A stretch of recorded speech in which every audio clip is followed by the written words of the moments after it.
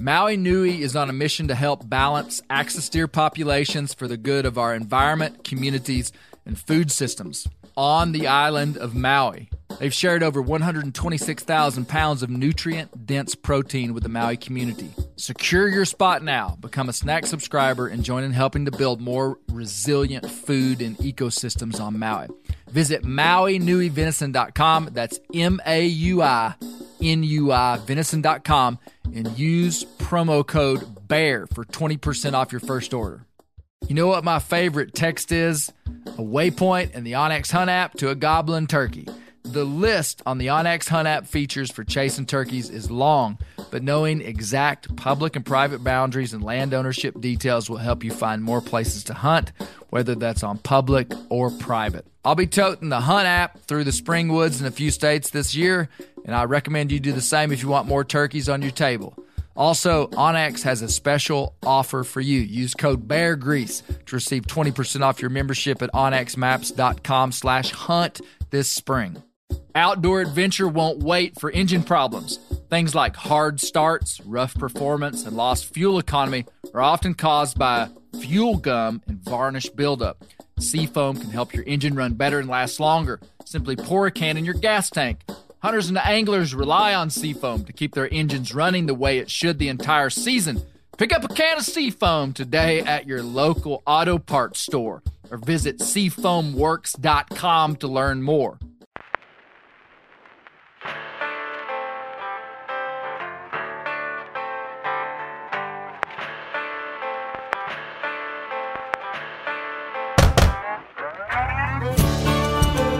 My name is Clay Newcomb, and this is a production of the Bear Grease podcast called the Bear Grease Render, where we render down, dive deeper, and look behind the scenes of the actual Bear Grease podcast.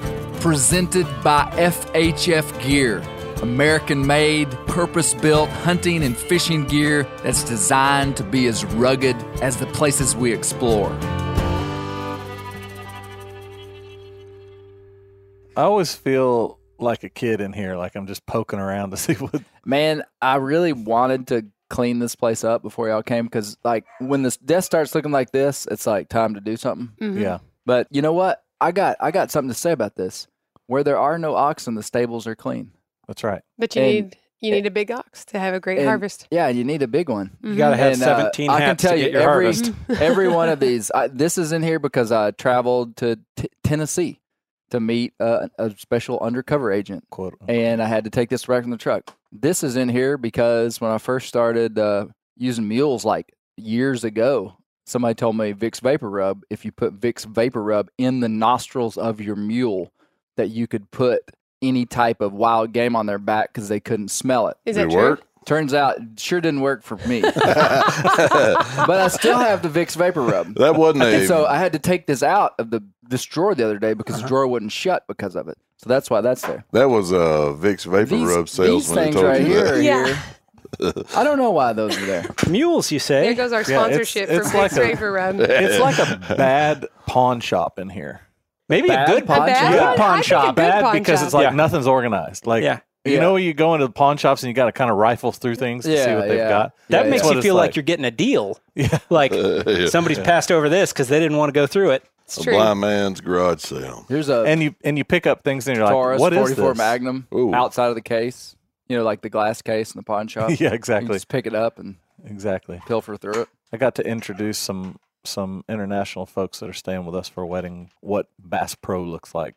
Their mind was blown. I bet. Really? Did you go there with them? Yeah, I took them there yesterday. They were also surprised that you carried a pocket knife. Yes. I And carried they two. assumed it was a weapon. And I was like, absolutely not. This is a tool. Just a tool. I got a good pocket knife story. Okay.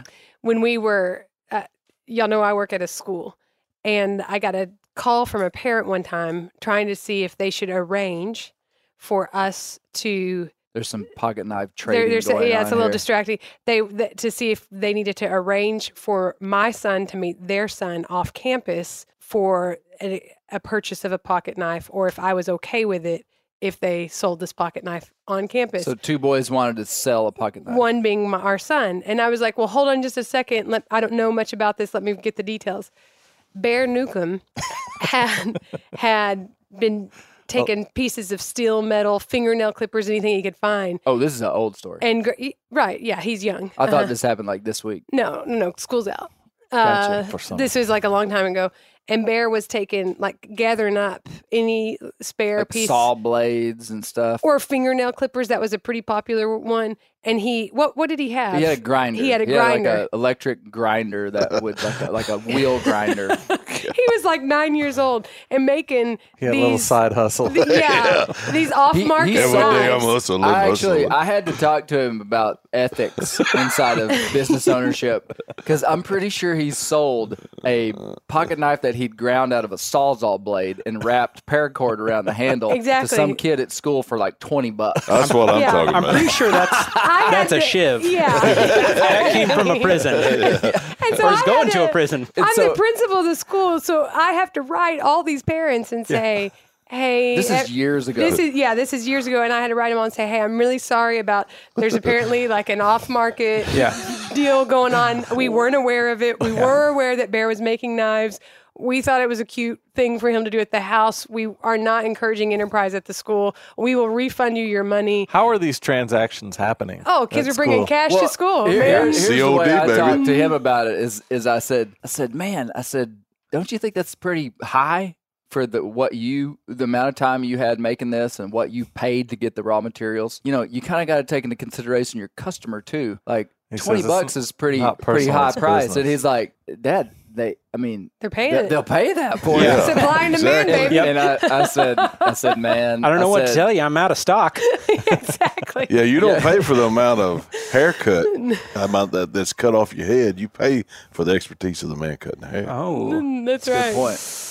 There you So go. was it like, hey, meet me around back? And No, it was done Don't tell in my like mom. the play. No, unfortunately, Bear thought I'd be proud of him, and to be Wasn't honest, devious. there was a little bit in me that was like, well, that's kind of entrepreneurial. I Yeah. was a Yeah. little proud, and I told Clay, I don't really know. Like, I clearly have a responsibility as a school administrator to not let there be the sale of weapons on our property. it's not weapons, it's It's a tools. tool. Yeah. Yeah. Well, welcome to the Bear Grease Render. Man, this is a exciting one. We have I have Josh Lambridge, filmmaker, to my left, Greetings. wearing a nice Believer hat. Yeah. Looks good. Yep. Looks good. To his left, my wife, Misty Newcomb. Great Nice to to have be you, here. Miss Newcomb. Always good to be here.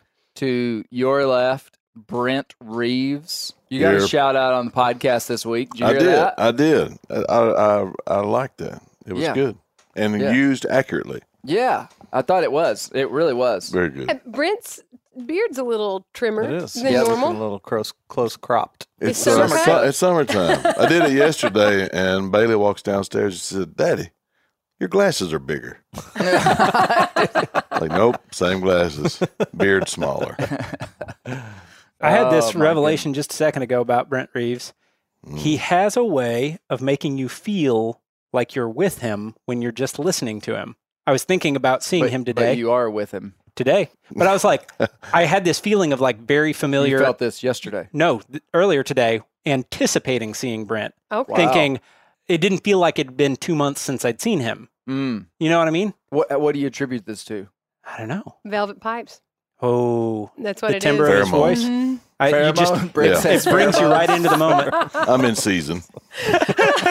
I have to You probably- reevaluate these feelings now.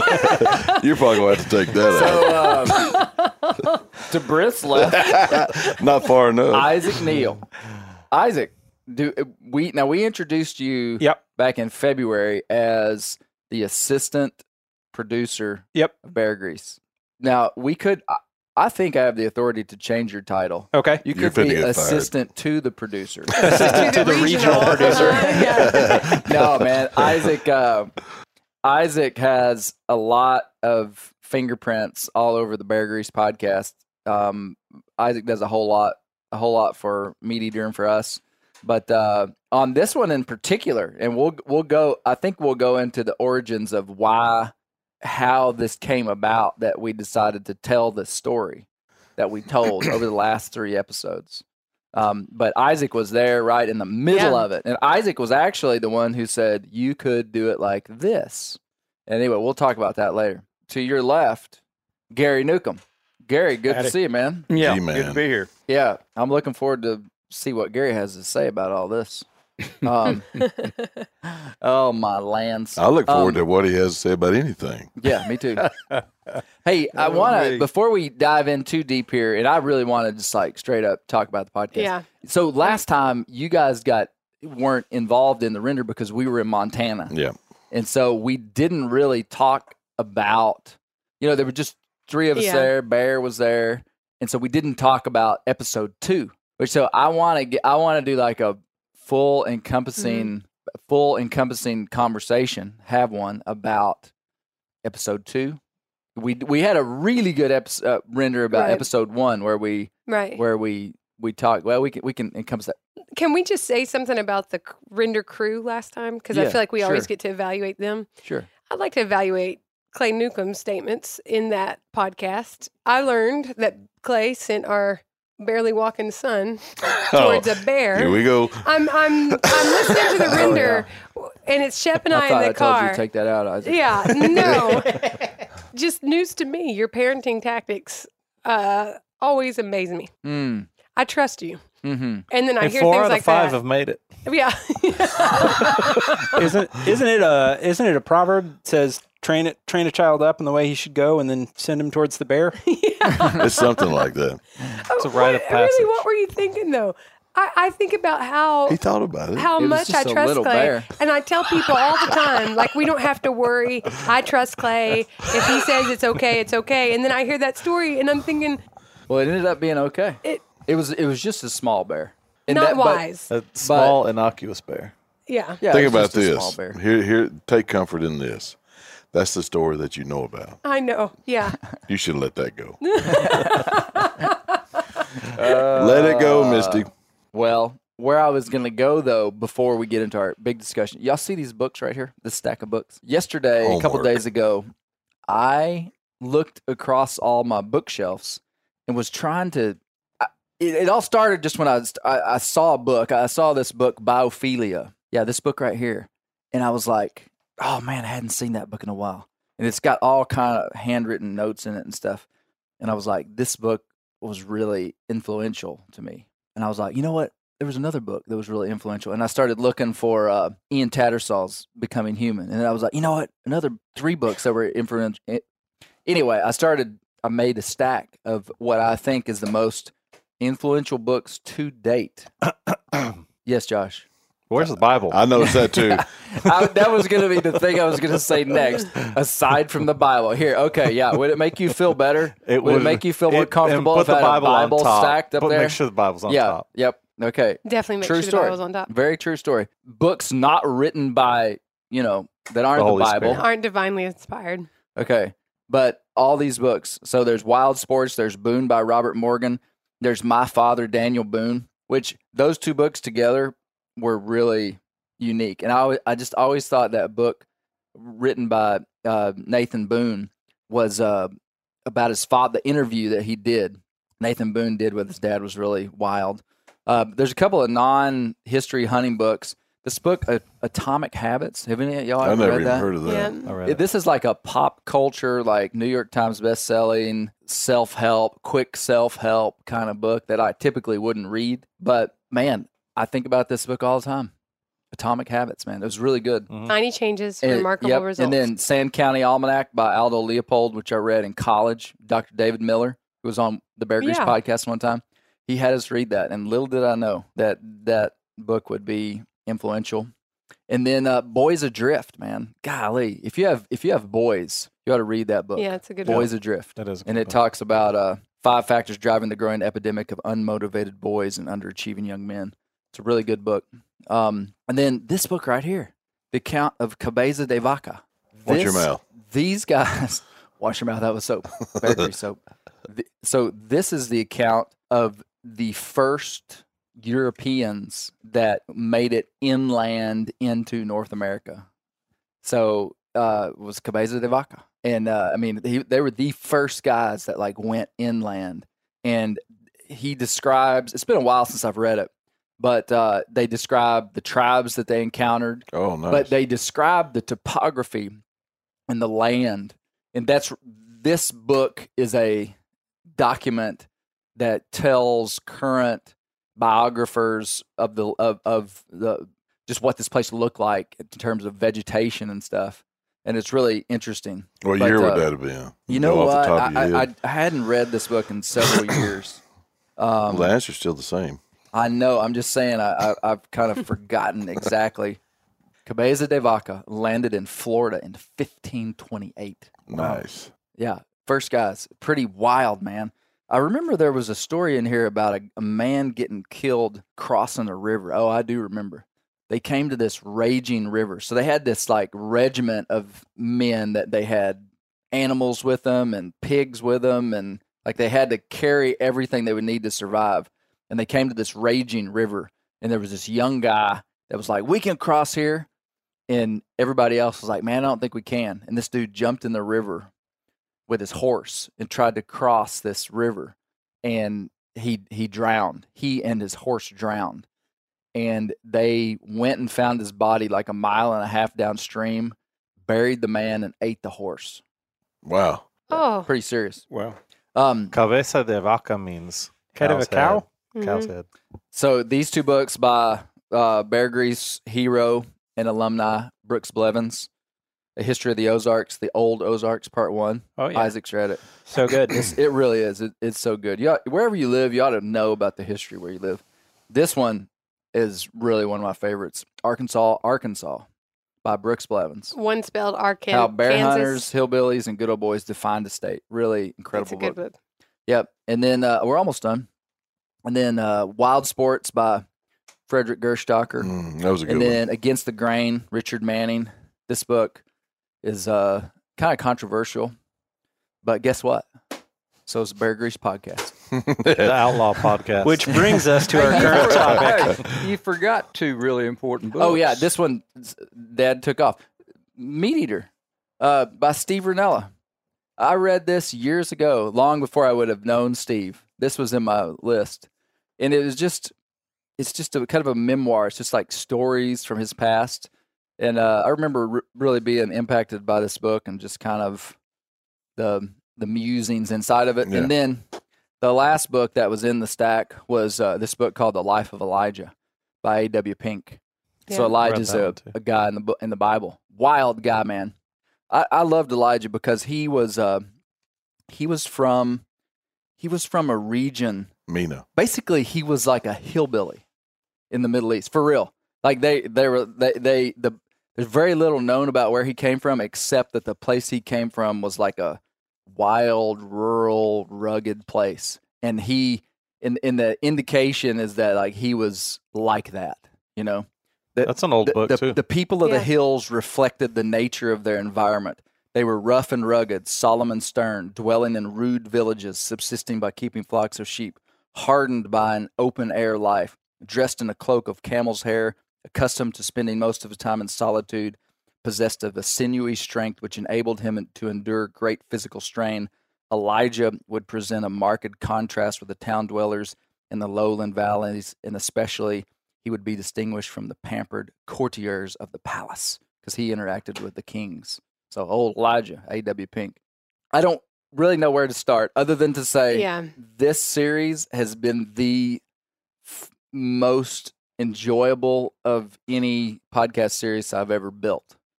And it's been because I have always had a deep sense of place inside of my life. Like I like being from somewhere that we've kind of just been from there a long time. And so the fact that these were not stories that I was reading about in a book, even though I wasn't there, and I didn't know these men well. I mean, on a personal level, I did not know these men well. I was just a kid growing up while these guys were kind of in their prime. And I probably haven't seen these men since I was 18 years old or something, you know. So it's not like I was close to these guys. But it kind of felt like and I think, and I've attributed this to Dad so many times, but when Dad was a banker, and I remember he used to take us all over to see customers that had killed a big deer, or for whatever reason, I remember multiple times going to people's houses way out in the country, and it was just, I mean, you probably wouldn't have known that was impacting, and I probably didn't know it was impacting until later in my life. But you were kind of you enjoyed these rural people and these stories, and then you told me stories about Charlie and Louis Dale, and you did take me to a bow shoot out at their house when they had a catfish fry and a bow shoot and a mule ride one time. Now that was when you were an adult, though. Right. Not with Louis Dale. Not with Louis Dale. Yeah. It just, so I enjoyed going back to where I'm from and mining out these stories with these guys. So, no, and I'm very interested in, like, I thought it was great last time when Brent was like, no, I'm not endeared to these guys. That's why I have you here. I don't have you here to. No. I don't have you here to, tell me something I want to hear. But I think it would be good to have a discussion about the different components of it, because I think sometimes it's easy to hear well, I don't think this, I know this, and I'm not saying that's the case here, but a lot of times inside of a robust story, you can get hung up on one thing and you hear that throughout the whole thing, when maybe that's not even exactly what you're even talking about. Do you understand what I'm saying? Yeah. And inside of this series, I tried to make a distinction between two different things. We use the words differently, but poachers and then this outlaw archetype. So there's a difference. Like I'm not endeared to poaching at all. Yeah. I mean, like that's not what this is about. It was more about why an endearment to an outlaw archetype, which, in my opinion, is an undeniable thing that's inside of our culture. Now, it doesn't mean that every single person responds to that the same way.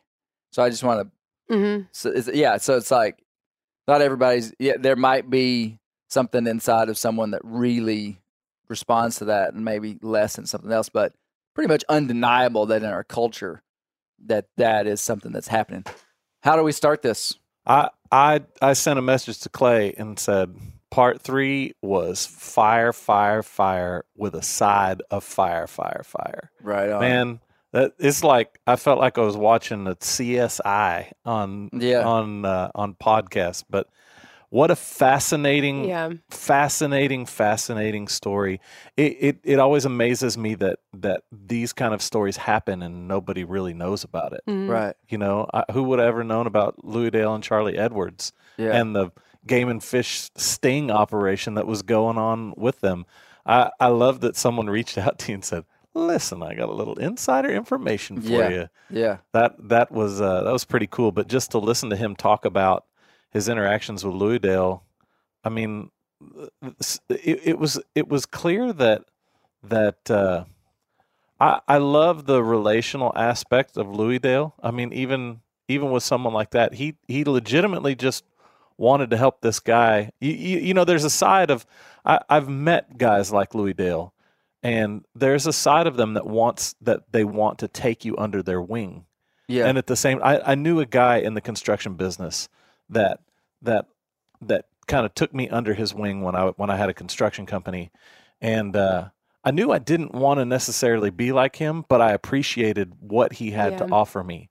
And I think there's a lot of people that's part of the thing that they appreciated about Louis Dale is his care and consideration and his taking people under his wing. I mean, he was in essence a provider for a lot of people in some way or another.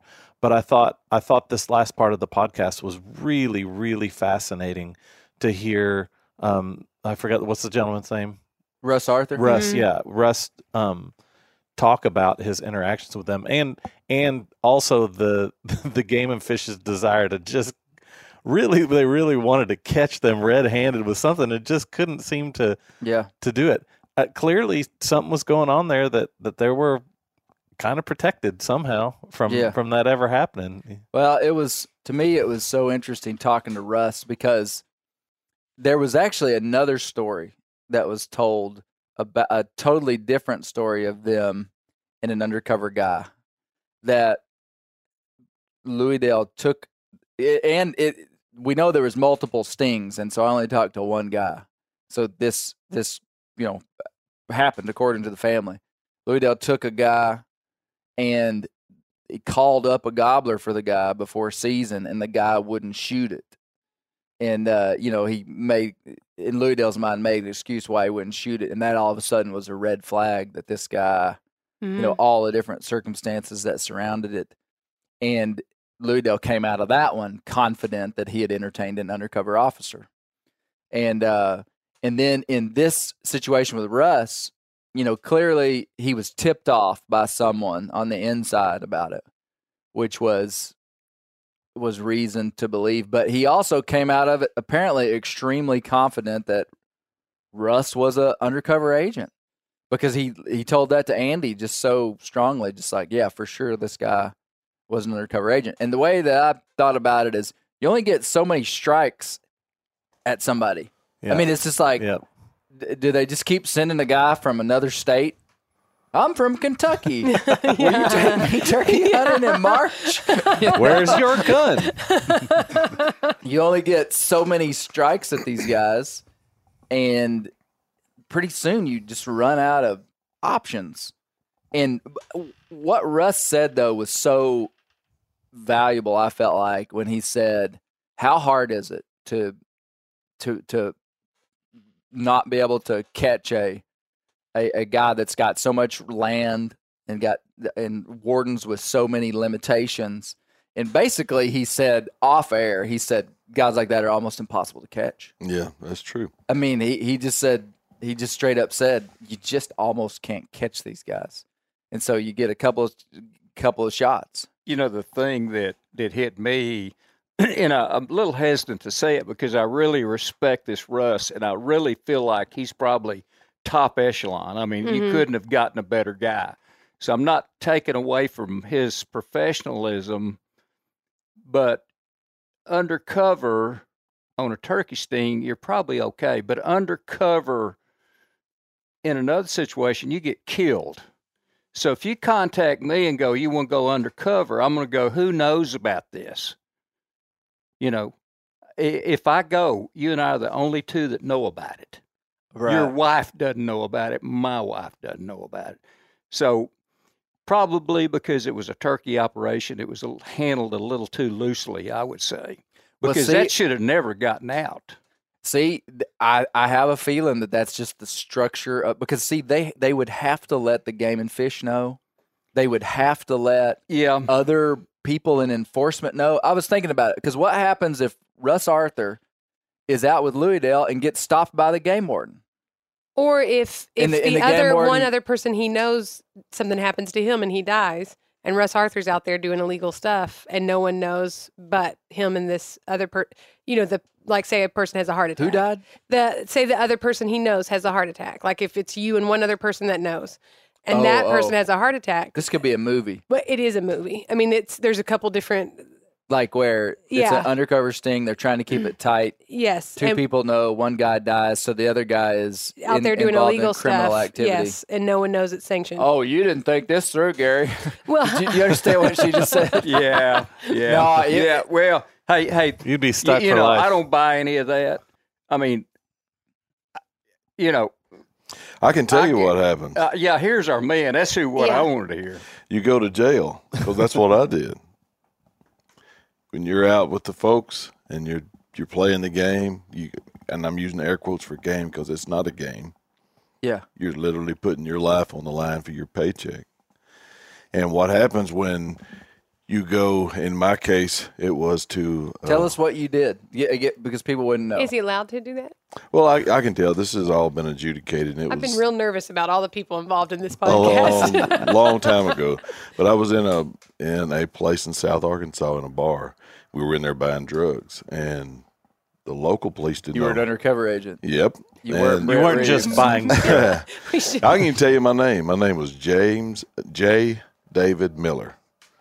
I've got an Arkansas driver's license at home. that has its own number And and had a everything whole with that. backstory. So Brent's I'm been sure. in law enforcement his whole life. We're in this place that's known to be selling drugs, and that's why I was in there. Me and another agent were in there, and we were working. And then the local police comes in, and they running folks out left and right, and people are getting arrested. And hey, we fell right in there with the rest of them. So, and you don't tell anybody, hey, you don't arrest me. You know, I'm really a policeman. No, you don't do that. You just go with the flow. Now, this is And you totally sort it out when you get to jail. yeah, when it's all over with, yeah, because they're not going to get the right guy anyway. So, but that's what happens. That's what you do, and that's exactly what Russ would have done. Yeah. The local game warden, unless he walked up, and recognized him, like, Russ, what are you doing here? Why are you hunting with Louis Dale? Don't you know this guy's an outlaw? It would, but that's that happening to him. Somebody knowing and talking when they shouldn't have talked is the very thing that the reason why nobody knew that we were working in that bar is because loose lips sink ships. That's the old saying, during World War II. So and I'm not saying I disagreed with him. I'm just saying. Okay. So it obviously, well, even Russ said it. He said the structure of the Forest Service came back to bite him. Yeah. That's what he said. And he actually went into a lot of detail with me about the structure of the Forest Service today and how it's much different. Like basically back then there was a lot of room for he went into a lot of detail that was basically he was like this most of that stuff today. These days is now all self-contained. It's kind of operates autonomously. Without it's all on a need to know basis, and that's the way that we did it. That's, in the drug culture, in the drug enforcement, was we would talk. Normally, the prosecutor in a district would be the only person that knew that we were in there working, and it would usually be at the bequest of them that we were there anyway. Did Russ say that only 4 or 5 people knew, though? Didn't he say that on the podcast? Well, I don't remember how many he said knew. He said very few people. Yeah, like a handful is the way I took it. Yeah. He may have said that, but it wasn't very many. Yeah. What do you think of the sting operation part? I mean, not dissecting how they did, but just was it? He caught him. Yeah. He caught him. Yeah. And had it not been for the person that gave him the warning, I think they would have got him even more so. So, I mean, he was caught. Yeah. And to his point about evading, most counties in Arkansas have 2 wildlife officers. Some of them, even back then, only had 1, and some counties back then didn't have any. So you had 1 wildlife officer spread thin, between 2 counties. And he's got to, the Edwards guys, they had to look out for Mr. Martin. Mr. Martin had to look out for everybody. Right. So it's a lot easier for them to do what they did. And because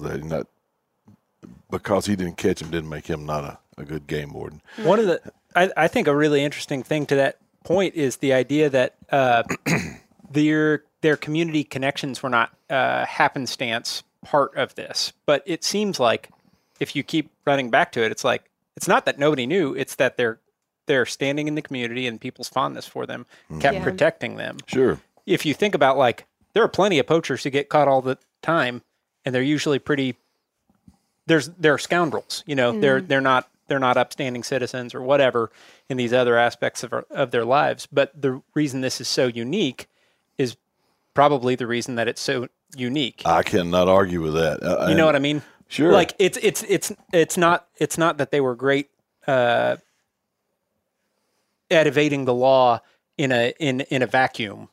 It's that these facets of their life work together to continually pull them out of the fire. Yeah, and I when I was thinking about it this last podcast, I was thinking that all the if they would have went out and killed 3 turkeys or whatever the limit was back then, and those other 20, 30, or 40 or however many it's supposed to be, if they would have took that many kids out and let them kill their first turkey, how much we wouldn't be having this podcast today. We'd be talking about some criminal. These guys would be beyond a pedestal, beyond anything we could see, because that would have endeared me to them. Sure, for sure. So that was my biggest takeaway. And I want to reiterate, I'm not saying these guys are bad people. They can't. If Gary Newcomb thinks of them, then I've got to, because I respect him that much. You not so much, but Gary, yeah. But I mean, I'm just saying there was a lot of what's the old saying? One mess up will take away a whole bunch of attaboys, and that just I couldn't be endeared to it. Yeah, sure. So that was just my take on it. When I listened to that render after the first episode, I wondered if your experience in law enforcement and some of the conversations we had helped to inform your understanding of that dog story. Oh, yeah.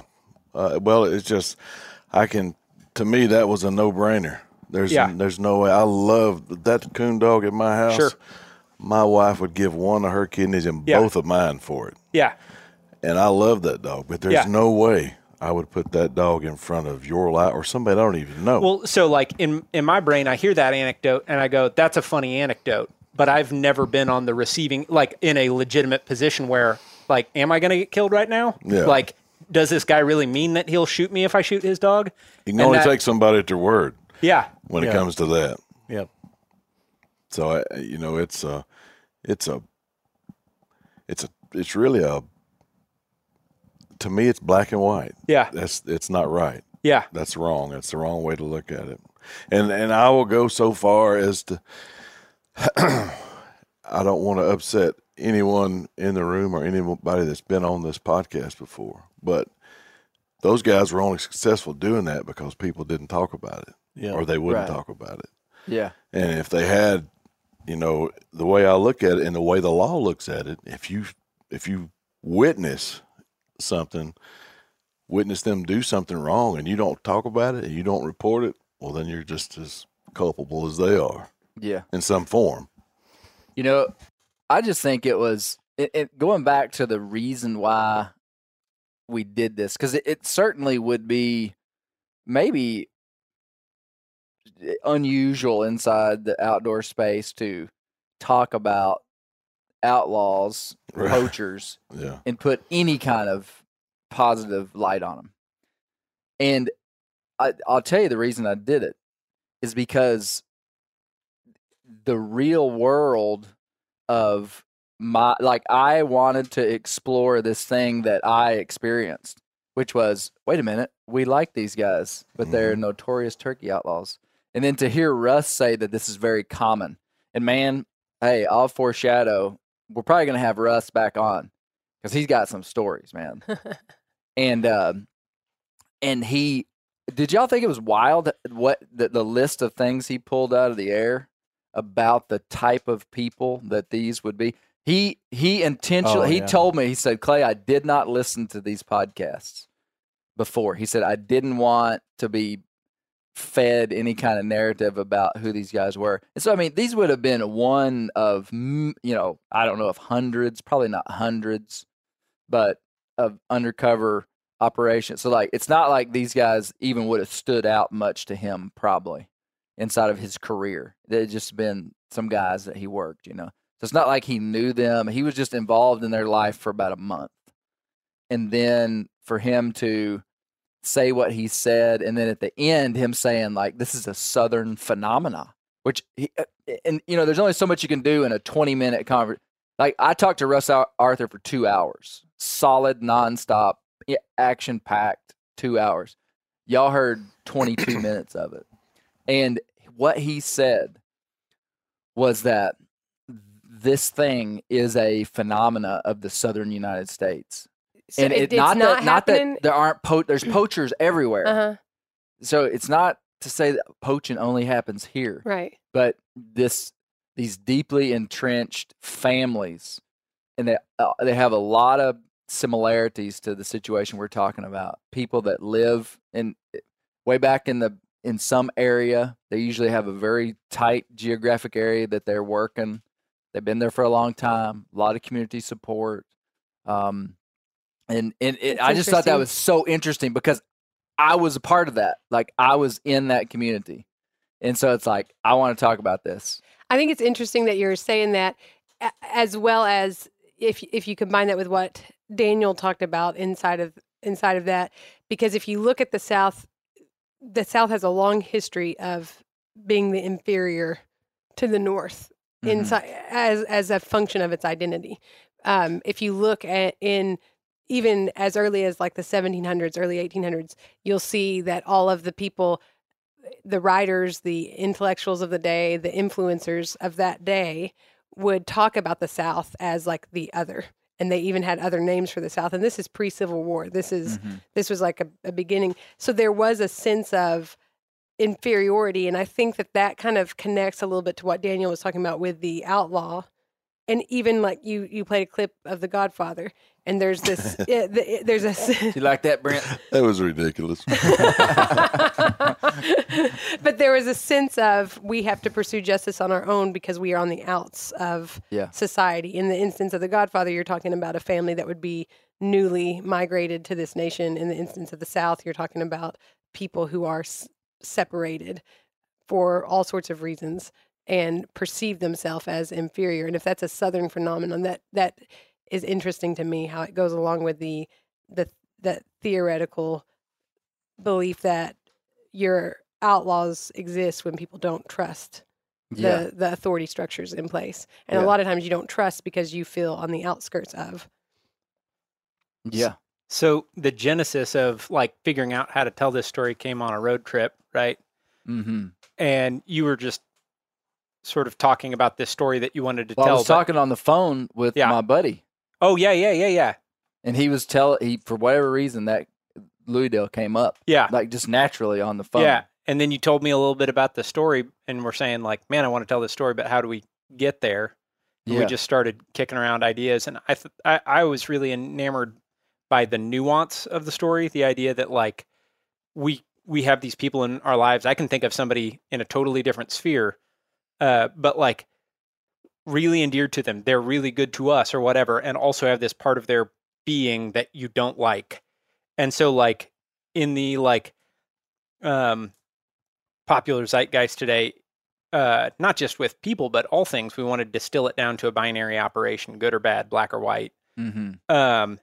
And I thought it would be really interesting to take a look at it from a perspective of like, I just basically like a peek behind the curtain. I really like these guys and I really don't like this thing. What's that about? Yeah. Right. And I think like the aspect of their personalities, that outlaw aspect that you like, is really interesting and nuanced because in this case, it manifests in a way that is abhorrent, which is poaching. Like, my dad brought up, I was talking to him about the podcast, and he brought up the irony of doing a podcast series about turkeys and how they're all disappearing and how your kids aren't going to get latched on because the turkeys aren't here, and then following it up with like this podcast about guys who are killing too many turkeys. Yeah, exactly. But in this case, the outlaw predilection manifests in a very negative way. But talking about Brooks Blevins and the history of the Ozarks, I'm reading the third installment of that now. And one of the things that he touches on is the U.S. Forest Service erecting watchtowers for wildfires, right? Mm-hmm. Well, one of the main reasons that they did that was to prevent locals from doing controlled burns on their lands. And people continued to do it even after they outlawed it. So they erected these things to watch for it and basically narc on their neighbors. Well, history has looked back on that and said controlled burns are really good and they actually help prevent forest fires. And so that outlaw manifestation was right.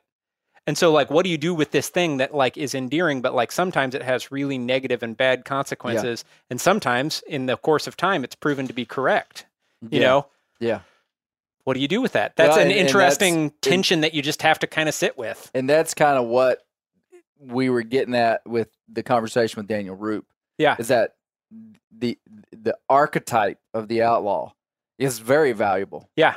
And there's artifacts of it inside of all of our lives. Like, you know, we were joking about our neighbor down here being a tomato plant outlaw. because he does stuff a little different than other people. Yeah. And so it's like, and it's like, yeah, he's the bad guy. He's doing it different. He's pioneering a new way to do it. Yeah. It's like that is a Western culture thing where we hat tip to the guy that's outside the system, the nonconformist that calls the system out. Yeah. And so the fact that, and again, if Louisdale and Charlie had just been poachers, I wouldn't be that interested in them. Sure. It wasn't. It's that they were outlaws. Like that was the idea that they had. They showed that in the way that they, just like everything that they did. Like I think it's a nuanced thing because, like you said, like so much of what they did. Like I don't condone fighting. I don't condone making illegal moonshine. I don't condone all this stuff. I think it's interesting. It's not just that they're outlaws, though, right? It's the enigma of like everybody has so many good things. They paid off the farm. They helped with my medical bills. They whatever, and they're outlaws, right? Yeah. Just a straight up outlaw. You know, you can think of instances of people in the Wild West where a guy just goes from town to town murdering people. I don't find that endearing. But like the guy who sees injustice and is willing to trespass the bounds of the law in order to bring that into alignment is fascinating. The guy who's sort of doing good. It's in the context of like poaching that you go, so are you saying poaching's okay? Is that, were they doing the right thing there? Negative. Right. Yeah, they were not doing the right thing. But and I think that's the whole thing that you said in our initial conversation in the truck is that it's like, it would be super nuanced. Yeah. So like, you could go, oh, they made a podcast and they're soft on poaching. If you say that, you're an idiot. Absolutely. Like, go ahead. You just didn't listen. Yeah. You go listen to someone else's podcast. It's nuanced and it's deep. Yeah. And and this is what I was going to say a minute ago. There's something inside of it about personal relationship with someone. Because I promise you, if this was a story about some guys from Alabama that I didn't know, I wasn't connected to that community, I would probably just be like, what a bunch of thugs. Well, I can tell you from firsthand, I didn't know these guys. So when you talk, I'm like, man, I like these guys. And then when Brent talks, I'm like, man, I don't know about these guys. I don't have anything personally invested. But there's something about, and again, I'm not saying it's right. I'm not, what I said on the podcast that it probably makes me a hypocrite.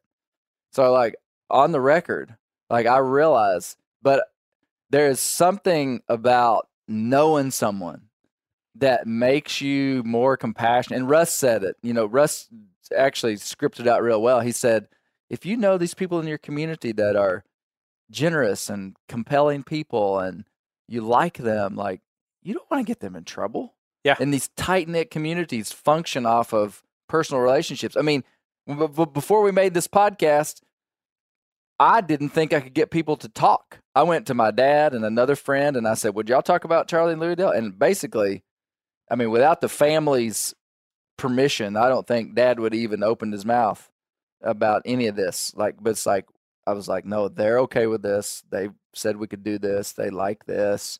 That's the only way that, like, I had people that I interviewed calling the family to make sure that I was telling them the truth. Just like that personal relationship is super meaningful. And it's just interesting how that personal connection could make you see something not different. Because again, we're not talking about whether poaching's right or wrong. We're just talking about these guys. It really shows the effect of being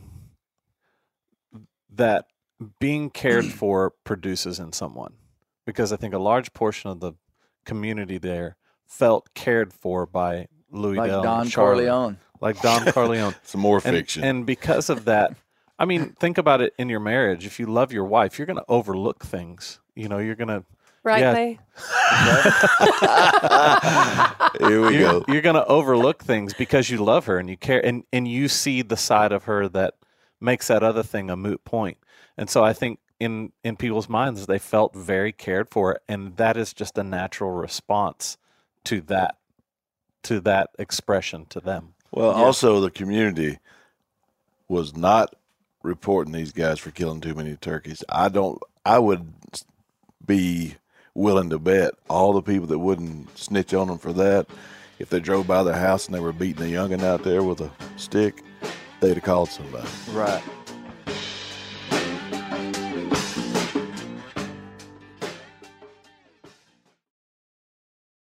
As a parent, nothing keeps me up at night more than the idea of something happening to my children. But if something happens to me and I'm not around to protect them, that's a true nightmare. Having term life insurance for myself is crucial because I can rest easier knowing my children and loved ones can have some financial support even if I'm not there. That's where Fabric by Gerber Life comes in. Having life insurance just gives me that extra confidence throughout the day, knowing that my family will be financially cared for if something bad happened to me. Fabric by Gerber Life is term life insurance you can get done right here, right now. You can be covered from your couch in under 10 minutes with no health exam required. Join the thousands of parents who trust Fabric to protect their family. Apply today in just minutes at meetfabric.com/bear. That's meetfabric.com/bear. MEET, fabric.com/bear. Policies issued by Western Southern Life Assurance Company, not available in certain states. Prices subject to underwriting and health questions. Whitetail Institute launched the food plot revolution in 1988 with a concentration on research and real-world testing of forage products specifically for whitetail deer. Whitetail Institute's research and development team of agronomy experts provide effective, personalized service. I've been using Imperial Whitetail Clover for a long time in a food plot back behind my house. In 2007, I killed the biggest buck of my life over an Imperial Whitetail Clover small quarter-acre food plot. Imperial Whitetail Clover is the only clover scientifically developed through years of selective breeding. Clover Extreme genetic stability provides extreme cold tolerance, disease, and drought tolerance. It really does. Clover is coated with Whitetail Institute's Rain Bond, a polymer coating added for enhanced seedling survivability. They have an exclusive offer for Bear Grease listeners, 15% off Imperial Clover when you use the code BEAR at whitetailinstitute.com. That's whitetailinstitute.com and use code BEAR for 15% off. We've all seen plenty of gadgets and fads come and go, but here's one product that stood the test of time: Seafoam motor treatment. Lots of hunters and anglers know that Seafoam helps engines run better and last longer. It's really simple. When you pour it in your gas tank, Seafoam cleans harmful fuel deposits that cause engine problems. I'm talking common stuff like hard starts, rough engine performance, or lost fuel economy. Seafoam is an easy way to prevent or overcome these problems. Just pour a can in your gas tank and let it clean your fuel system. You probably know someone who's used a can of Seafoam to get their truck or boat going again. People everywhere rely on Seafoam to keep their trucks, boats, and small engines running the way they should the entire season. Help your engine run better and last longer. Pick up a can of Seafoam today at your local auto parts store or visit seafoamworks.com to learn more. What do you think, Dad? Well, it's really too complicated for me. I like Russ's ability to mouth call was what I was. That was a dang good. That trill he had I tell on the you what, end of the rest of this stuff to me, you can tell what you think. You can study this. We don't really know why we like certain things, but we like entertainment. I like Michael Jordan. He's different. He's special. He's worked hard. He's now Jesse James. Old. I like to hear the stories. Entertaining. Yeah. Charlie and Louisdale being nice guys, man, our whole community's made up of nice guys. But they were a little different. And you can go anywhere you want and pick one guy out of the community, and you probably could make an interesting podcast out of it. You look at history. We need to do that. We need to just pick a guy. Yeah, you probably could. Podcast roulette. You look through history and Kit Carson and, Daniel Boone and, these guys made a name for themselves, but there was probably 1,000 other guys that were really vital to what happened. And, but you didn't have somebody, so I don't know. There may have been somebody else down there meaning smashing turkeys more than they were, but they just didn't talk about it. Jimmy Martin's, when I said were Louis Dale and Charlie like the most notorious guys you ever caught, and he just said or chased, and he said, "Oh, not really." I mean, like they weren't. They were weren't guys, and America's like top Russ was just America's Most Wanted. He was just like, oh yeah, dime a dozen guys like this. I mean, he really said that. You know, I didn't like them because they were turkey poachers. It had nothing to do with me liking those guys. I'm telling you, I might be different. It had nothing to do with it. It was intriguing. You know, like if you walked in the bank and you were involved in some criminal activity that everybody in Mena knew about, like the Mena connection deal. Yeah. I mean, it was I mean, you just wanted to sit down and talk to them. Hey, what happened? You know, I mean, it's just intriguing. But these were just good people that we liked. And every now and then it would come up that they were turkey poachers, you know? And you go, well, they're good turkey hunters. Every spring. You know, I mean, you didn't think of it as turkey poaching. They were good hunters. And you know, I don't know. It's, you know, maybe I'm a little too close to it, but I just think about people. I like heroes, man. I like Sergeant York. You know, I enjoy Bonnie and Clyde. I've watched that movie so many times. Yeah. Jesse James. I mean, I just like the tough guys. I like to hear stories that happened at the bars in Oklahoma where. Did you like those stories? I did. And I think. Yeah. I mean, a buddy of mine walked in one day, pulls his shirt up. I might have told these guys about it. Pulled his shirt up. I say a buddy, his acquaintance.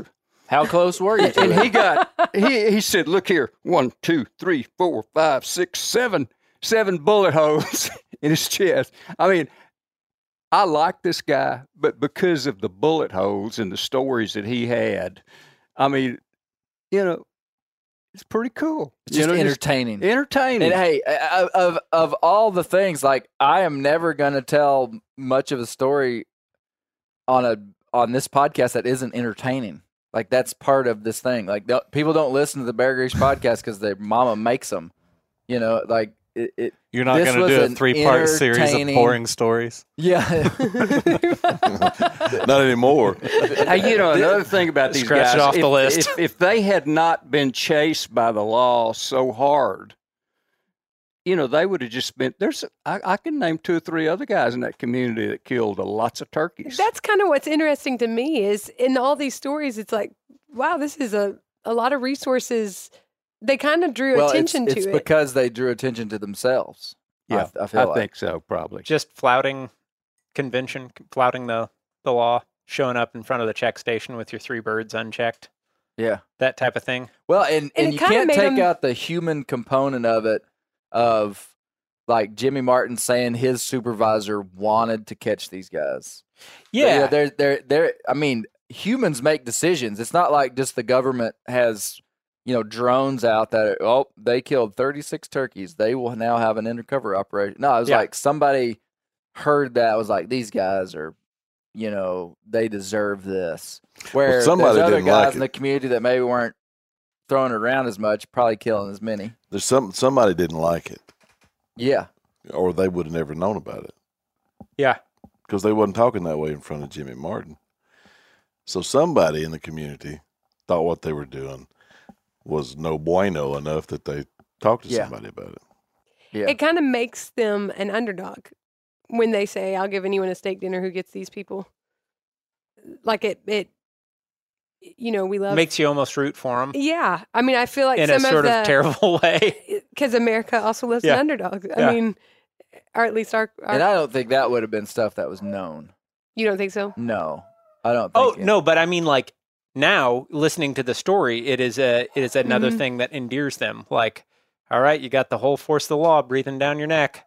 Can you do it? Can you pull it out? You know? Yeah. It's like that when you watch movies about these guys and you find yourself just in your heart, not about Louis Dale and Charlie, but about outlaws, rooting for them. Like when it's time, you know, the law gets close to them and you're kind of wanting them to. Yeah. Brent doesn't. Never. Gary does. You kind of want them to get away. You want them to, and of course it's the directing, it's the producing, it's all that, but it's. Bonnie and Clyde, they were murderers and robbers. I ain't seen a movie yet where I was cheering for them to win. Not one of them. I'm always like, go police. Amen. And you know what? I didn't choose. I've said this before in this podcast. I did not cheer for these guys. Right. You know, if I don't know, you know, when you turn them in, it's not going to do any good. Everybody already knew. Yeah, it wasn't. I mean, issue. You know, how you going to catch? You know, you got to catch them. So calling a game and fish and going, hey man, these guys killed a couple of illegal birds. Well, forget it. You ain't gonna catch them on a deal like that. But you know, they were just good. They were just good guys that I think most people enjoyed being around, and they loved the notoriety, though. I think. Yeah, and that's what Russ called ego. Yeah, which I thought was good that he did. I mean, just if we're being fair. I mean, you know, and when I went to the family, I told them, I said, I'm going to tell both sides of this story. So, I mean, we gave them a lot of room to tell the good parts of their story. And then I really liked it that Russ just came in and said, yeah, these guys had a lot of ego, which his definition of ego was exactly what they all said Louisdale did, which was he wanted to be the guy that couldn't be caught. You know, it was a game to them. That equals ego, you know. We all like to be good at something, known for something, you know, fly fisherman, great teacher, you know, all of us have something that we're a little better at than other people. Isaac, tattoos, leg tattoos. Yeah. You haven't seen Brent out of his overalls. Yeah, when they walked into a building or a room, you know, they had, you know, I'm Louisdale. You know, I'm the best hunter in the county. I mean, it was something to be proud of, except it was illegal what he was doing. But anyway. Yeah, I mean, so much of what all of us do is motivated by ego. Like, so much of what I do is motivated by ego. And on my best days, I recognize that and try not to be motivated by that. Did you think about that when you got that cow face drawn on there? You got to talk to John the Revelator about that. But like, you know, like we like to be liked. We like to be known. We like to be like, and if that is our sole motivator, it can trend towards negativity. But if we recognize it and sort of react to it and say like, hey, maybe that's not totally healthy. Like that's when we're thriving as humans. Yeah. So like when he said that, I was like, it didn't feel like an insult to me. It felt like, yep, I can identify with that. I can identify with sort of getting caught up in, when we get to drinking our own medicine or whatever, it sends us maybe down a less healthy path. Mm-hmm. Correct. I still go back to just the idea of you had to know in their mind they felt this sense of restrictions being put on them by game laws, and I think they had to justify things in their mind. I think about like Bonnie and Clyde. There's no justifying just murdering people. Right. But when it comes to like game laws and that kind of thing, and I guarantee that if you had confronted them on violent tendencies, they'd probably say, well, I ain't never done anything to anybody that they didn't do to me. But when it came to poaching, I'm sure in their mind, they thought, well, I'm not hurting anybody. Yeah. And I'm actually helping people. And we're eating. You know, Russ had a big part of what he talked about. And we may talk about this more at some point, but just about the damage that's done by recreational poaching. And in his mind, it all goes back to opportunity lost to other people, which is like entirely true. Like just what like Brent was saying a minute ago. And so it's easy to say, you know, well, nobody's getting hurt from this or that. But if you have a bigger picture in mind, you know, I mean, it is incredibly detrimental, taking away. And now in a time of great surplus, it's different. It does feel different. I mean, like in a time, it's hard to tell the difference.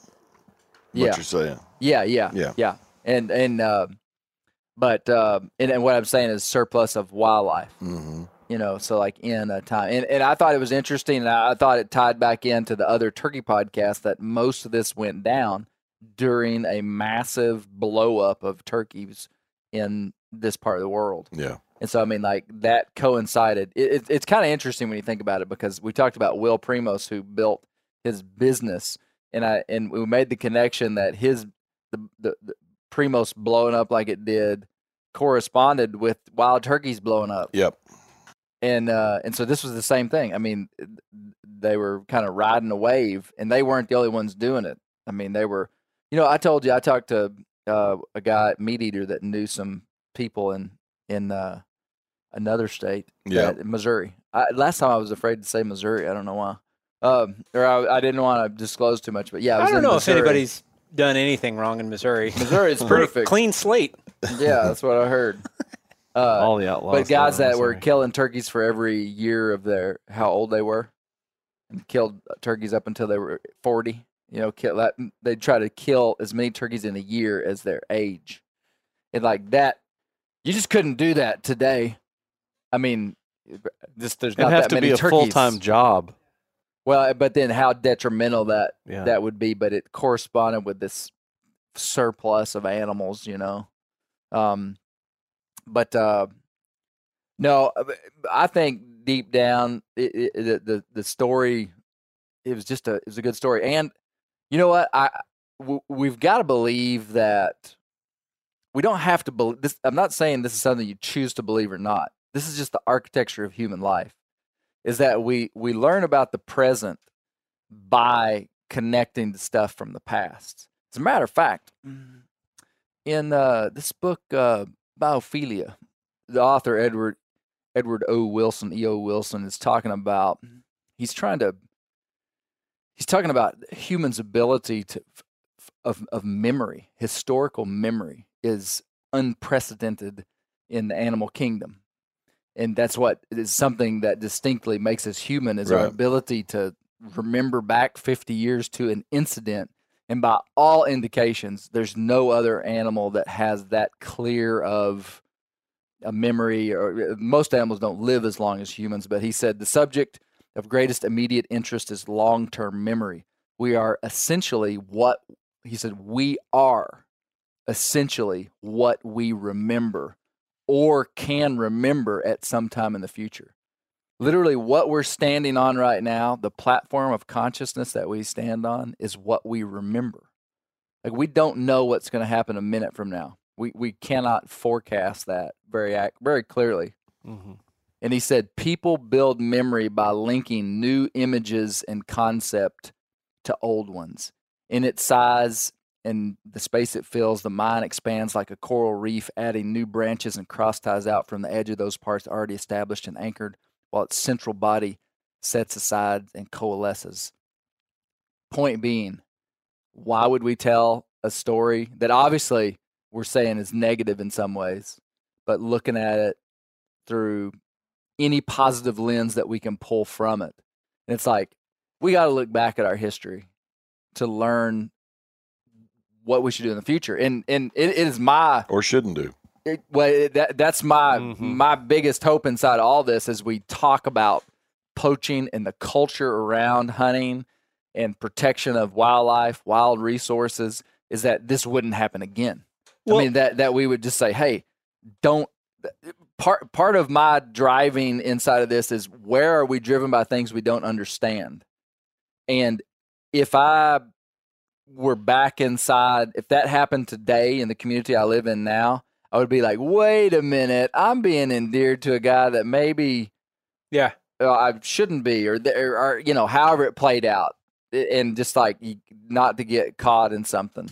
I think it's maybe important, when this gets locked in the vault, nuclear fallout has happened. They dig out this episode to learn how to manage game species and not poach in the future, to talk about the North American model of wildlife, and that is to say that the game is a collectively owned thing that needs to be managed at a community level so that all people have access and opportunity, as opposed to previous models in which the aristocracy would fence off their land, manage their game, and get to hunt, and the proletariat would be able to do nothing.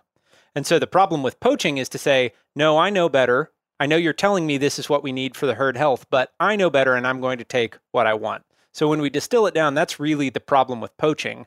Right. And that's the rub when you get into people like Charlie and Louisdale, who are looking at the turkeys in their area and going like, we got more than enough. This is not a problem. I got this. And if they perceive the game laws as someone fencing off, saying you can't. Yeah, you can't absolutely. And that's part of it's not true, but it's part of the problem. Absolutely. The thing about the system that we have is it's not necessarily perfect, but it's the best system we've got. I've not seen a better system. Like, yeah, you can't kill as many turkeys as you used to be able to, but this is so that everyone can have an opportunity to kill a turkey or whatever. Hey, I've got a question for y'all. If this were made into a movie, who would be the star player? Who would be the Tom Selleck, or who would act? Who would be the lead? Tom Selleck would play you. No, not what actor. Okay, I mean, who would be the protagonist? Who would be the main guy? Yeah. Is it Louis Dale? Louis Dale. I say it would be Russ. Oh, okay. That's who I say it would. I mean, I could go either way, but ever seen the movie really, Donnie Brasco? That's what makes this story interesting. Is the law enforcement chasing these guys? If you didn't have that, it's not a movie. Yeah. So I mean, behind the scenes, you're sitting around the desk and you're going, okay, here's the, Yeah. So I really want to see Billy Bob Thornton in this movie. I feel like he'd be a good fit. I'd like Kevin Costner to play Russ. Ooh, it would be good. Oh, yeah. And I could be involved in the casting if they're interested. Okay. Whoa, that is a bombshell. What did he say? You know what? Every one of your favorite scenes is going to be is when they get caught when they're young. Yeah. And the game warden goes, "Hey, would you give me a ride back to my truck?" And Louis Dale goes, "Sure." Yeah. And then they take off down that skid trail. That brings me back to something I wanted to say about Russ earlier. One of the things that I loved about Russ. Hey, wait a minute. Hold on. Okay. Let me say one more thing. Yep. And that's why you're all hypocrites if you didn't like this, because that would be your favorite scene. Go ahead. Russ, one reason that I loved him on a top level was that it validated the story. Yeah. When you go into this, it can be easy to be like, oh yeah, all these stories get inflated or whatever over time because it's a community, like you want your community to have this thing.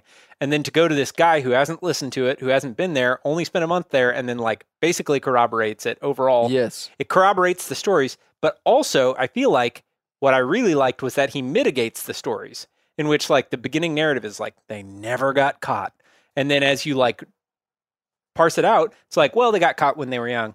Well, there was that one time that and then he's like, well, we had them on a few things, but it just really didn't warrant breaking cover or whatever. Yeah. And so all of these things come together to paint a more organic picture of a human being as opposed to like a Robin Hood style legend or whatever. Yeah. That was one thing that I really liked about Russ's. Even Russ's thing about, he could have caught him, but they didn't. It's like they didn't do it. Yep, they didn't get caught. They still didn't. They didn't get caught. I mean, now in Brent's, I understand. Yes, they did get caught. They just didn't get prosecuted. They didn't get prosecuted. They lost, is what you're saying. They didn't win the game. They did not win the game. I don't think that would go down like that today. I think they would prosecute.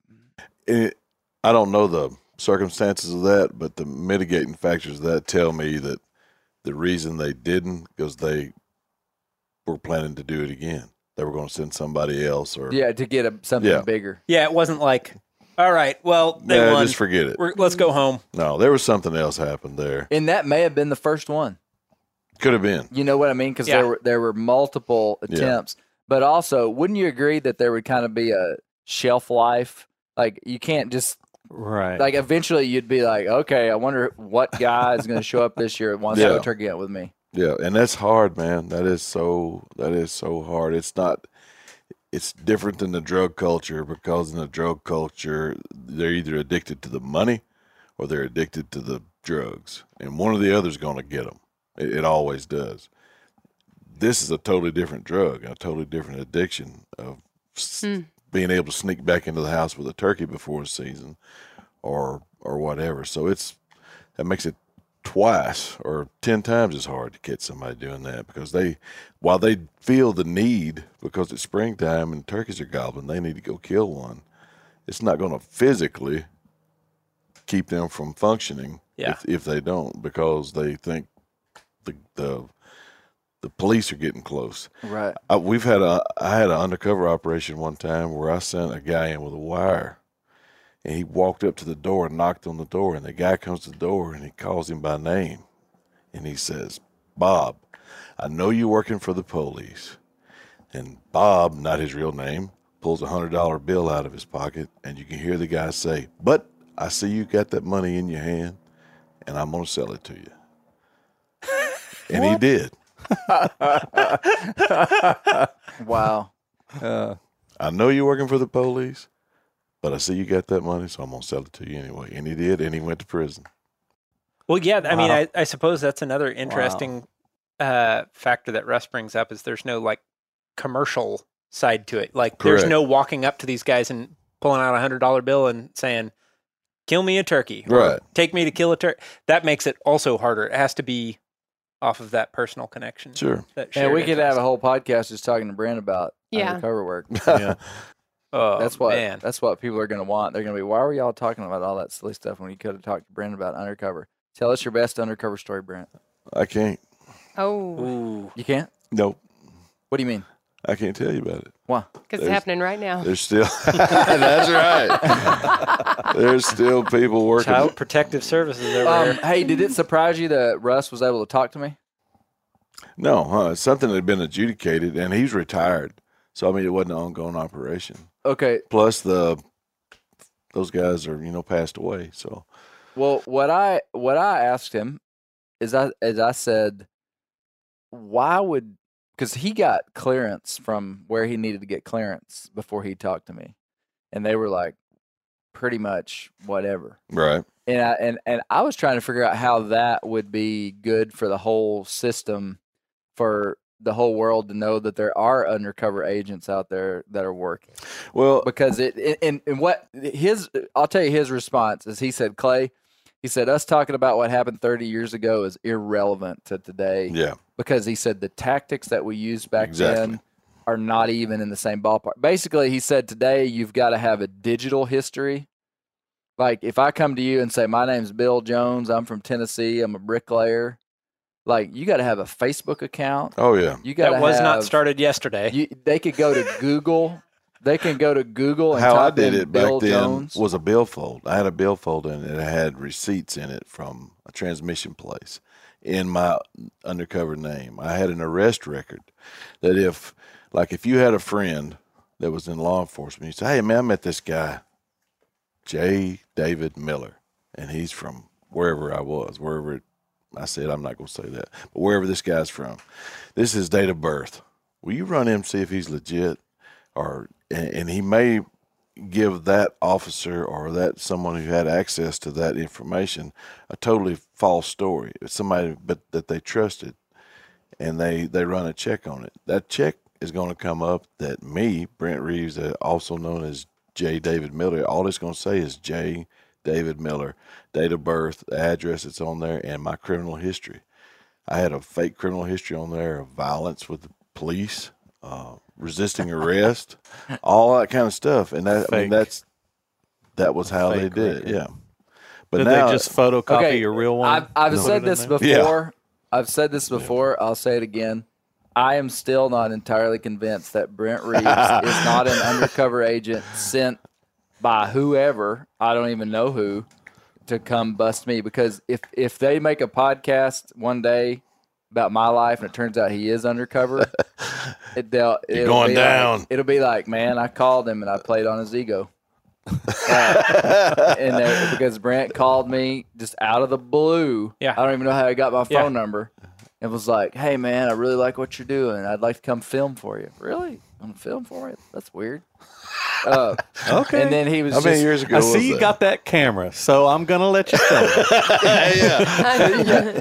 And then Brent's been like compiling video footage of me waiting for me to break the law for all these years. And just we're still waiting. You think 3-part series is something. It's going to be like the last dance. But how 10 great would it be to be a double agent? Yeah. Like, what if Russ Arthur had come in and been like, man, Louis Dell, I used to work for the government. I used to be an undercover agent. Louis Dell would have been like, get in the truck, brother. I trust you. Let's go. Revisiting a podcast series from yesteryear. Was Wilson Rawls an undercover agent? Oh, he might have been. And he just never surfaced, and he just went to his handler. His handler I'm died. just saying. Hey, I had a guy. Exactly. Yeah. Well, I guess I have to write a young adult novel now. His handler died. Construct a nuclear power plant. Okay, so I feel like we've given some justice to the series. I would like to go around and what was the most. If you choose not to have there's some of us that may choose not to have a favorite part because they don't want to have anything to do with this because they're that good of people. Well, I feel self-conscious with Brent sitting here now. So you could say I can't the enjoy most interesting part. Yeah. So we'll say, what was the most interesting story in all the series? Josh. I think you got to go with Russ. I mean, just listening to his interactions with Louis Dale and just the covert nature of it. I mean, that's. Hey, did you like the intro? How I had Andy tell the story, and then I had him Al. Did you like that? Yeah. I also thought what Daniel talked about. Dr. Playing to his ego. I also thought what Daniel talked about was very interesting. We didn't even talk about what Daniel talked about. Yeah, he it was his very own hair. interesting. In his conversation, I thought, people always want someone to blame too for my freedoms being taken away and all that kind of stuff, which always fuels the outlaw nature. So yeah, I thought that was really interesting. But the whole part with Russ, listening to that was just cool. Man, I can't wait for y'all to hear some more of Russ's stories. I can't even tell you the punchlines to him because there's two of them that are pretty incredible. So Russ, Go around this way. okay, Misty wants to go last. What was your Misty, I'm not ready. Isaac? What was your I'll most tell interesting you. part? Hit turkey calls. Next. Russ Arthur turkey calling. Yeah, him calling.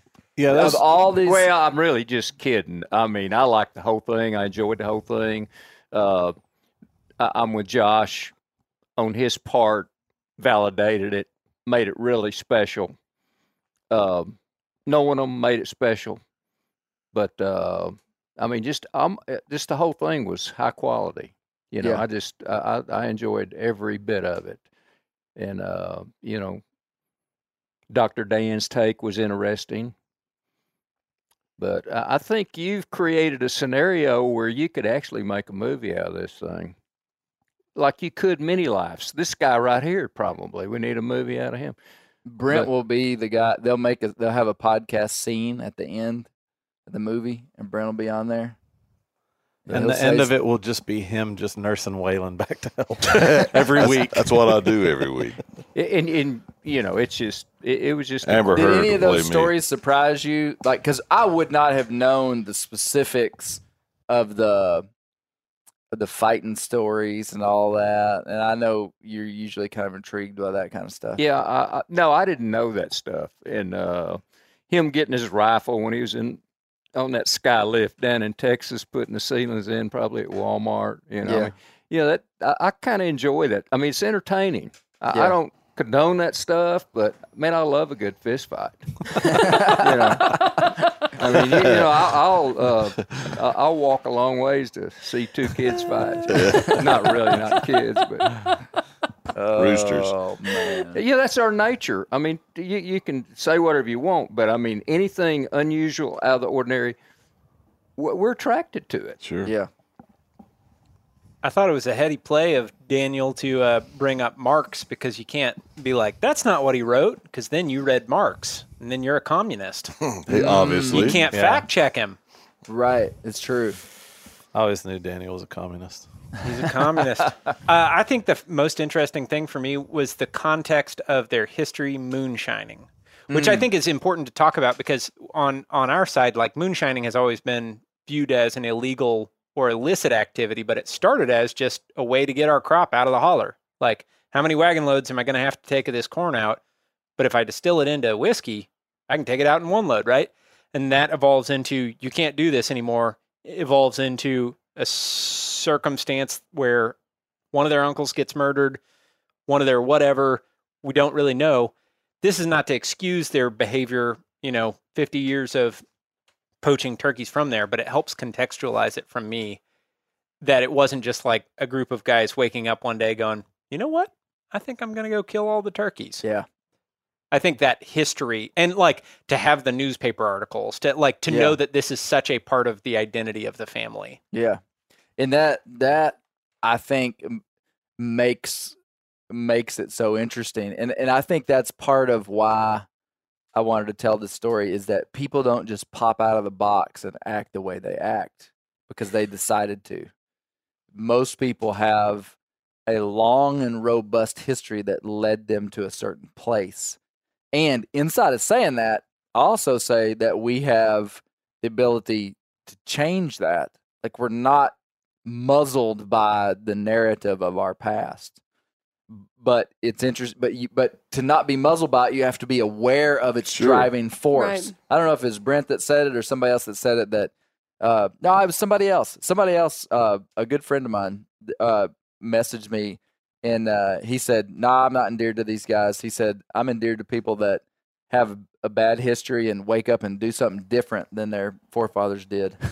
It was a great comment. Yeah. And I 1,000% am like, "Yep." I mean, that's like all we ever talk about on this podcast is people that do something different. Do you remember when we talked about Roy Clark, whose family they were big into alcohol, and he just was like, I didn't want to be that way. Yeah. And we were like, that is good. That's what we're talking about. So, we're not trying to encourage people to be dominated by their past, but to not be dominated by your past, you got to be able to see it and understand it and to see the track. And so I thought that was really interesting. Very interesting. Brent. Brent's like, nothing was interesting to me. No, that's not true. I thought there was a lot of interesting parts. Russ talking about the operation, because I just, when he was talking about it, I was seeing it in my head. That's exactly, he was verbatim exactly how it happened. I know. The stories, I spent the better part of 31 years living and chasing folks that were, on the other side of the law. So it wasn't as intriguing to me as it was, I'm sure, a lot of people, because anytime I get around another person that I've worked with over the past, old war stories always come up, Yeah. And I've seen a million people like that. Yeah. A million people. And I've said it before, in my career, everywhere I went, I was seeing more than likely good people on their worst day. And I know these guys were good people.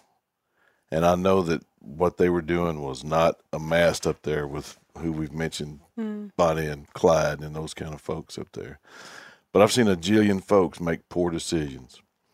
And so and I say all that to say I wasn't endeared to them in any way. I was intrigued by their story because it's just one of a million that I've heard that's very similar.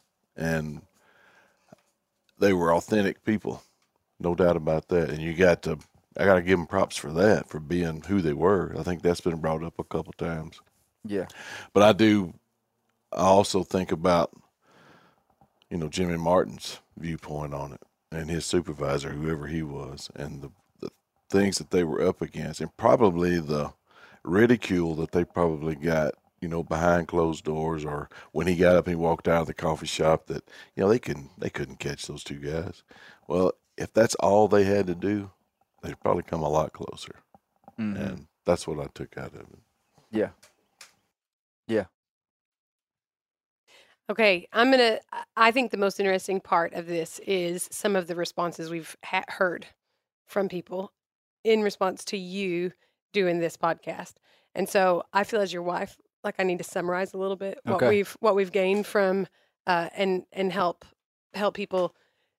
Clay Newcomb is not a poacher. He does not glorify poaching.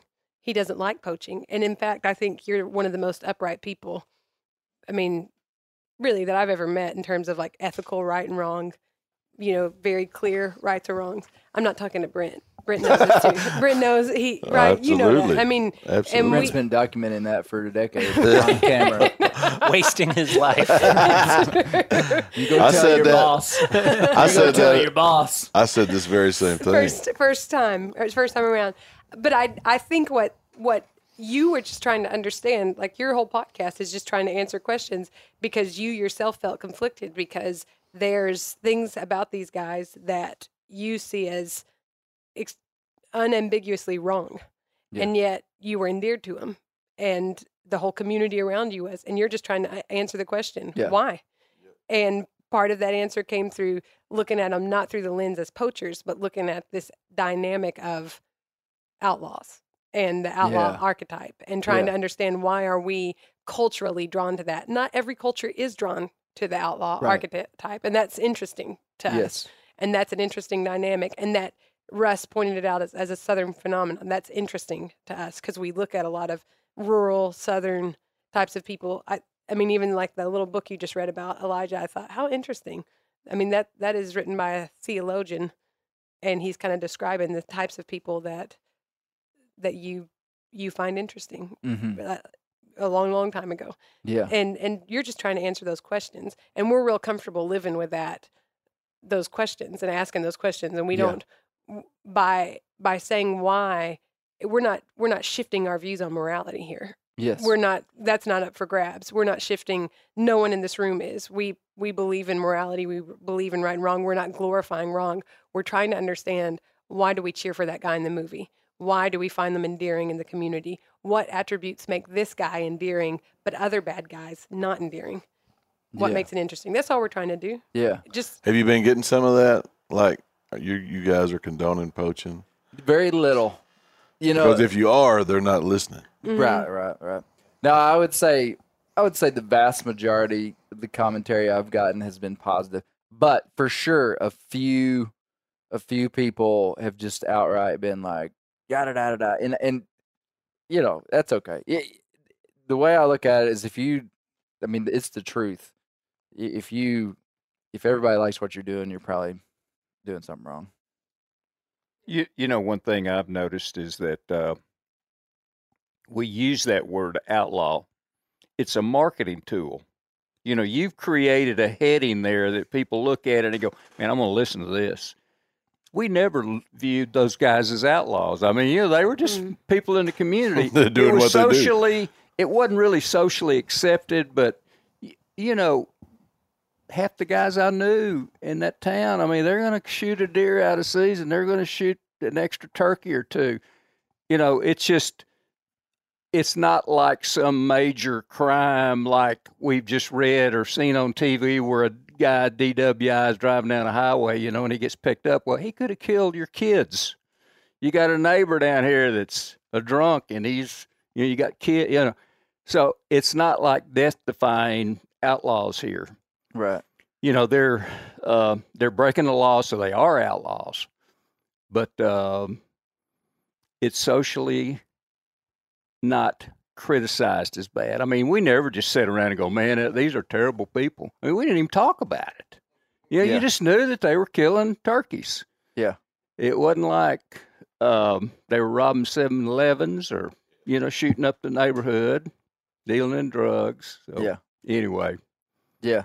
But, well, I love telling a story that's not really been told, in a big way. And, so I'd tell stories. I'd tell stories like this every week if we could. Not breaking the law stories, but stories that are hidden, kind of behind the scenes of unique stuff happening in just like common little places, And so it was a lot of fun. And I think Andy Brown deserves some form of award. Hey, if I could have a co-host on the Bear Grease podcast, it'd be Andy Brown. He is a great storyteller. He's a great storyteller. I love his laugh. Oh my gosh, Andy,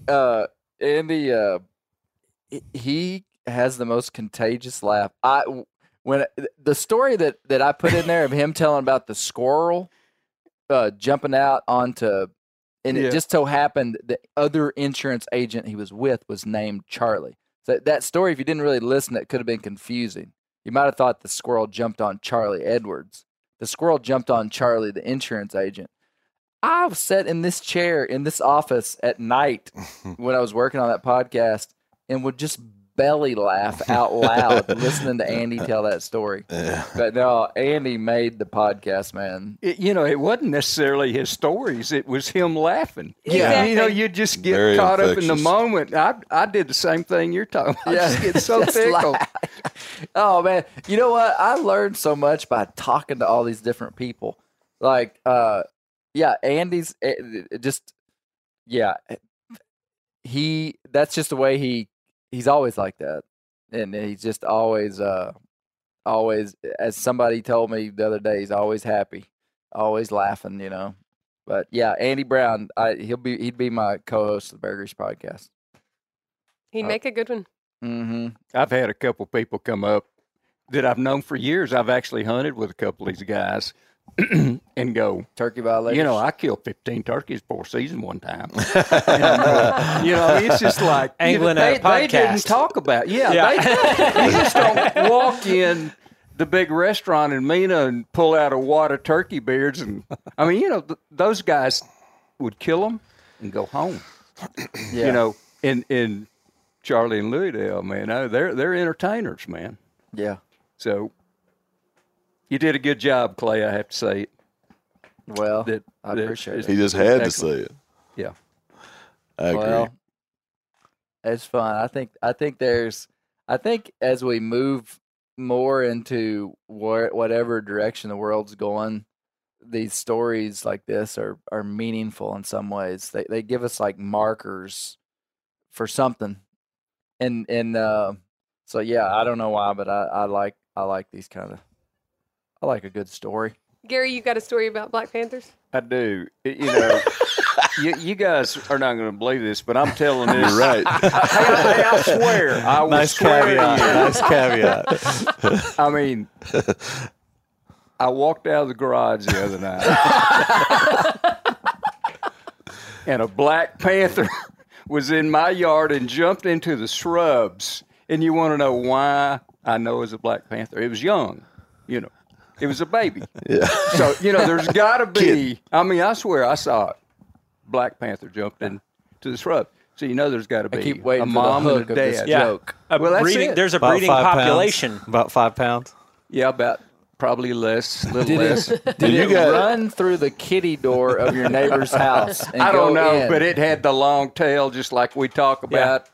It just was young. It was a house cat? I thought it was a Black Panther. I think Gary is taking possession of old great uncle's steel. Yeah, maybe so. I think he's moved the baseline. He's saying not only do they exist, there is a breeding population in Arkansas. Take that Myron means. Gary needs to have a biological conference about the breeding population outline, Black Panthers in Western Arkansas. Pretty soon we're going to have calico mountain lions. Yeah. Thank you so much, guys, everybody. Really great. Keep the wild places wild. That's where the Black Panthers live. That's where the poaching takes place. Keep the domestic places domesticated because that's where the Black Panthers are. That's where the poaching takes place. Lottie, that's a good one. Lottie.